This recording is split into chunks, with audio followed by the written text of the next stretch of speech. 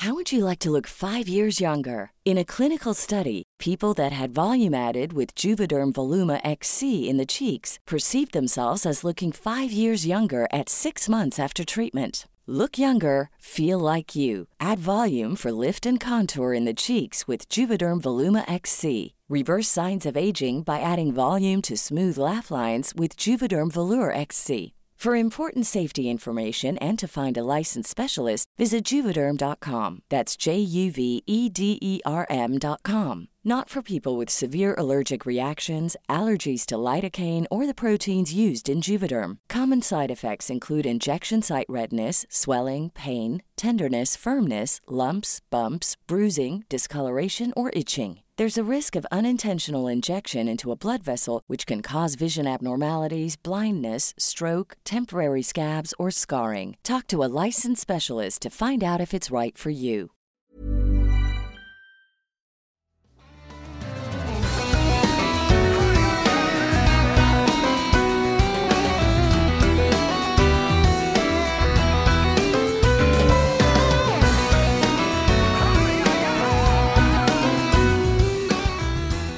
Hello, everyone. This is Leila Cobo, and welcome to Latin Connection, Billboard's podcast of all things Latin. Today, we're speaking with the artist with most singles on Billboard's Hot Latin Songs chart right now. He has 9 songs on a chart of 50 songs. We're talking about Benito Martinez Antonio Ocasio, better known as Bad Bunny. In a single year, Bad Bunny has gone from anonymity to a sold-out U.S. tour. In April, he's up for Best New Artist at the Billboard Latin Music Awards, and he'll also be one of our Q&A guests at the Billboard Latin Music Conference taking place at the Venetian in Las Vegas, April 24 and 25. But that's all happening next month. We were lucky to be able to catch up with Bad Bunny beforehand and talk about music, fashion, and how not even his mom tells him what to say or not to say in his songs.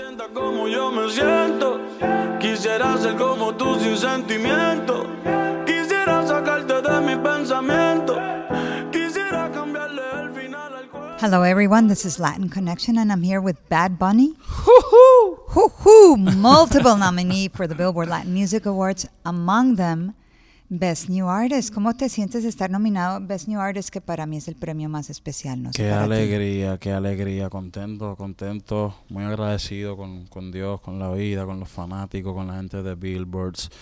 De verdad que no se siente bien que todo el trabajo que estás haciendo no es en vano, sino que lo reconocen y que vean que uno está haciendo cosas grandes en la música. Muy motivado, de verdad, eso me tiene bien motivado de seguir trabajando, de seguir haciendo cosas diferentes, de seguir marcando un estilo propio dentro de la música, así que aquí estamos. Ahora, te tengo que decir que cuando el trap primero empezó a sonar fuerte hace un poquito más de un año, había gente que era muy escéptica con el trap, ¿no? Y que decía, no, esta música es una basura, esto cuándo se va a acabar.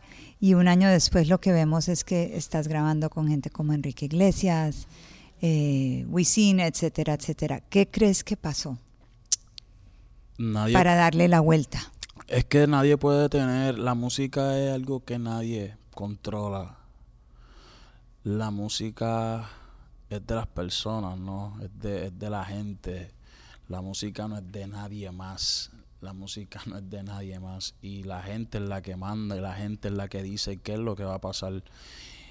Y así mismo es, la música no hay forma de controlarla realmente. Cuando algo viene. Lo mismo ha pasado con todos los géneros, yo me imagino, ¿no? Yo por lo menos he tenido la oportunidad de vivirlo con el reggaetón, pues porque es la música de mi generación, de chiquito.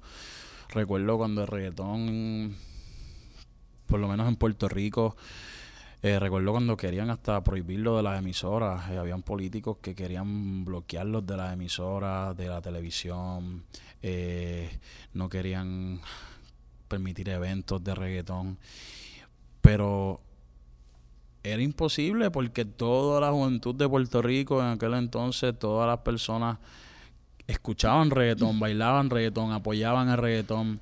Y así fue hasta que poco a poco vimos a un Daddy Yankee, a un Tego Calderón, a un Don Omar, a un Wisin y Yandel en listas, ¿no? En las listas, en premios, en televisión. Era imposible ya detenerlo.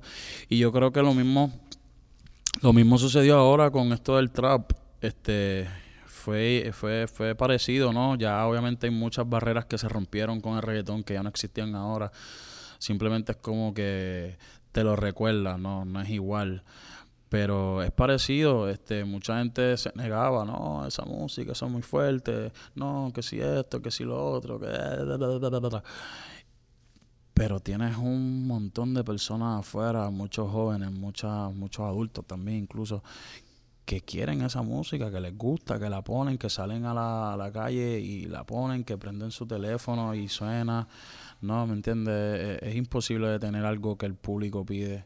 Y lo mismo pasó con el trap. La gente se identificó, le encantó y querían algo nuevo y aquí estamos. ¿Y tú no crees también, porque tus letras al comienzo eran un poquito más underground y más fuertes, pero ahorita, a pesar de que son fuertes, son llevables? Yo he oído trap que me cuesta oírlo en cuanto a la letra.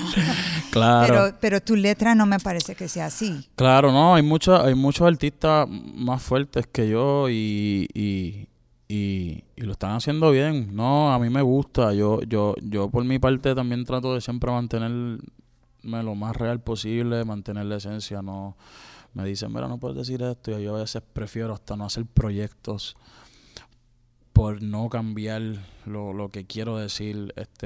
En ocasiones pues yo transo y digo, ok, vamos a hacer esto así, de esta manera. Pero me gusta siempre, ¿no?, tener ese toque de lo que estoy haciendo desde el principio y hablar las cosas como son, porque al final del día hay una línea, yo digo que hay una línea a veces también entre lo que es hablar mal o ser vulgar, porque hablar malo... hablar mal. Hablar malo, hay palabras malas, o sea, no hay palabras malas, todas las palabras se usan. A mí nadie me puede negar que cuando tú te pinchas el dedito chiquito del pie, tú no dices, ay, caracoles. No, papi, tú vas a decir, yo por lo menos me quedo con todo el canto. Así que la gente a veces también lo que tiene es una doble moral, como que ¿cuál es el problema que él diga esto si tú lo has dicho, tú lo dices, tú hablas de esto? Él habla de sexo, pero ¿y cómo tú tuviste esos hijos? ¿Sembrándolos una semilla en el jardín? No, yo mi música, nadie me dice qué hacer con mi música, real. O sea, mi madre no me dijo, va a venir otra persona a decirme algo. Es como que no. La única que a mí me importaba era mi mamá y ya ella me acepta. Estuve hablando con nadie Becky. Me puede decir nada. Cambiar. Estuve hablando con Becky G de Mayores, que es una canción que dice, creo que muchas cosas, pero las dice muy elegantemente, creo. Funciona muy bien, me gusta mucho esa canción. Y ¿Cuál? le pregunté, Mayores. Mayores, sí, ¿no? Becky G. Y me preguntó, y le Picante. pregunté cómo había trabajado contigo, y me dijo, yo le dije, do your thing. Sí, fue fuerte trabajar, porque al principio yo fui un poquito más fuertecito y me dijo, mira, vete un poco más como Becky, que Becky fue fuerte, pero contra. Yo creo que Becky se fue más fuerte que yo en esa canción. Sí, yo me fui PG-13, ella se fue un poquito más. Sí, ahí estoy de acuerdo, ahí estuviste sí? muy PG-13. Sí, muy bien. Mejor dicho, bien hecho, pero PG-13.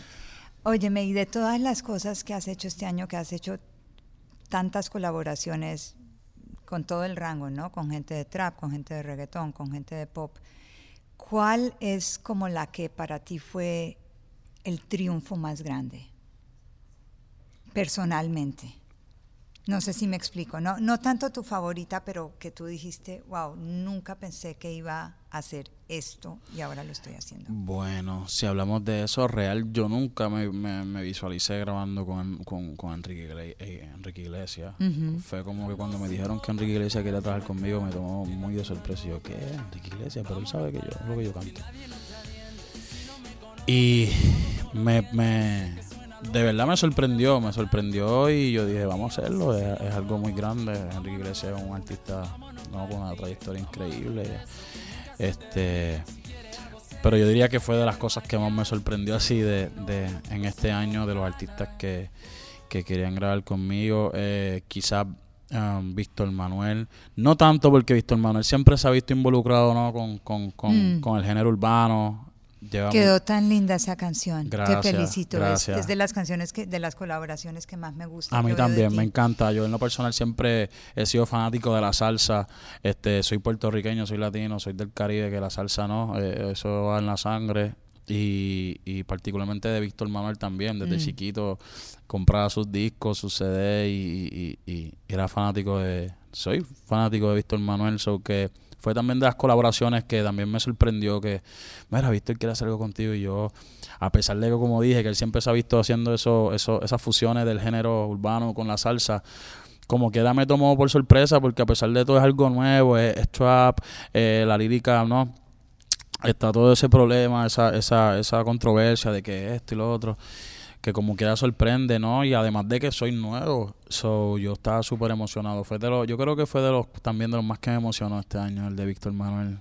¿Y se está diciendo que vas a grabar quizás con Drake próximamente, o que por lo menos han hablado de colaborar? Se está diciendo. Mira, estuvimos estuvimos trabajando, subimos hace poco las fotos en el estudio y toda la cosa.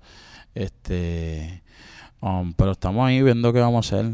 No hay nada, todavía no queremos decir cosas. Y que estuviste hablando inglés con Drake, eso es lo más emocionante, que you and Drake were claro, speaking in English. Hablando de todo. Tú sabes que cuando uno bebe, uno se da par de copas, uno habla hasta japonés y baila lo que sea, así que hablamos de todo, hablamos de música, de baloncesto, de todo, hablamos de todo. Y ya para terminar, se ha dicho mucho de tu fashion sense, el cual me encanta. Aunque hoy estás vestido así como con ropa deportiva, con una sudadera. Es que esta semana he roto la dieta para eso, entonces yo dije, mira, de la entrevista salimos para el gimnasio, o si quieres ir en transporte que no venga, que yo voy lloviando para allá, para los estudios. ¿Qué es lo que más te gusta comprar cuando sales shopping? ¿Qué es como que tu pinta favorita? ¿Camisetas, chaquetas, pantalones? ¿Qué? Yo creo que jackets y hoodies. Yo tengo muchos hoodies, muchos jackets, tenis, y veo unos tenis que me gustan también, gafas, siempre compro muchas gafas. Están chéveres estas rosaditas. Sí, gracias. La primera la estoy estrenando, para que sepa. Muy bien, gracias.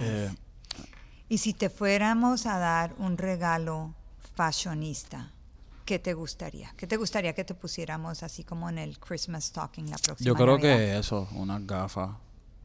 Sí, unas gafas.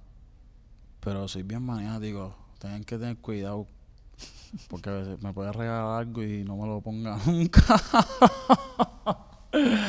Bueno, si eso pasa, no lo regalas. Ok.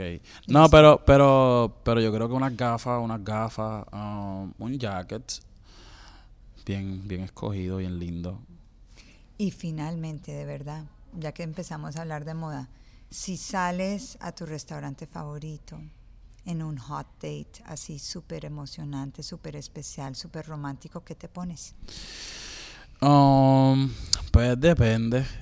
Puede ser que me vaya, no sé, con una camisa de botones, manga larga. Really? Sí, yo me tiré ese en el día, no hay fotos por ahí, yo me tiré ese el día de San Valentín, el 14. No puede ser, claro, con pantalón negro y todo. Con un pantalón negro, una camisa de botones negra, unos zapatos. Sí. Very impressive. Claro. Okay. Una fotito ahí bien linda. A ver, una fotito. Y aquí consto que sí. Está con pero camisa qué negra. Galanazo, ¿eh? ¡Qué galanazo! Oye, Bad Bunny, muchas gracias. Gracias a ti siempre. Espero que nos veamos en los Billboard, claro y que ganes muchos premios. Amén. Gracias siempre por tratarme lindo y por apoyar y creer en mí. Gracias. Un placer. Igual. No quiero que más nadie me hable de amor. Ya me cansé. Todo ese truco ya me lo sé. Esos dolores lo pasé. That was Bad Bunny speaking with us here at Latin Connection. You can hear him up close and personal April 25 as part of the Billboard Latin Music Conference.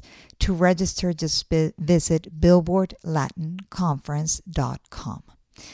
This has been Latin Podcast. This is Leila Cobo, and we'll see you next week.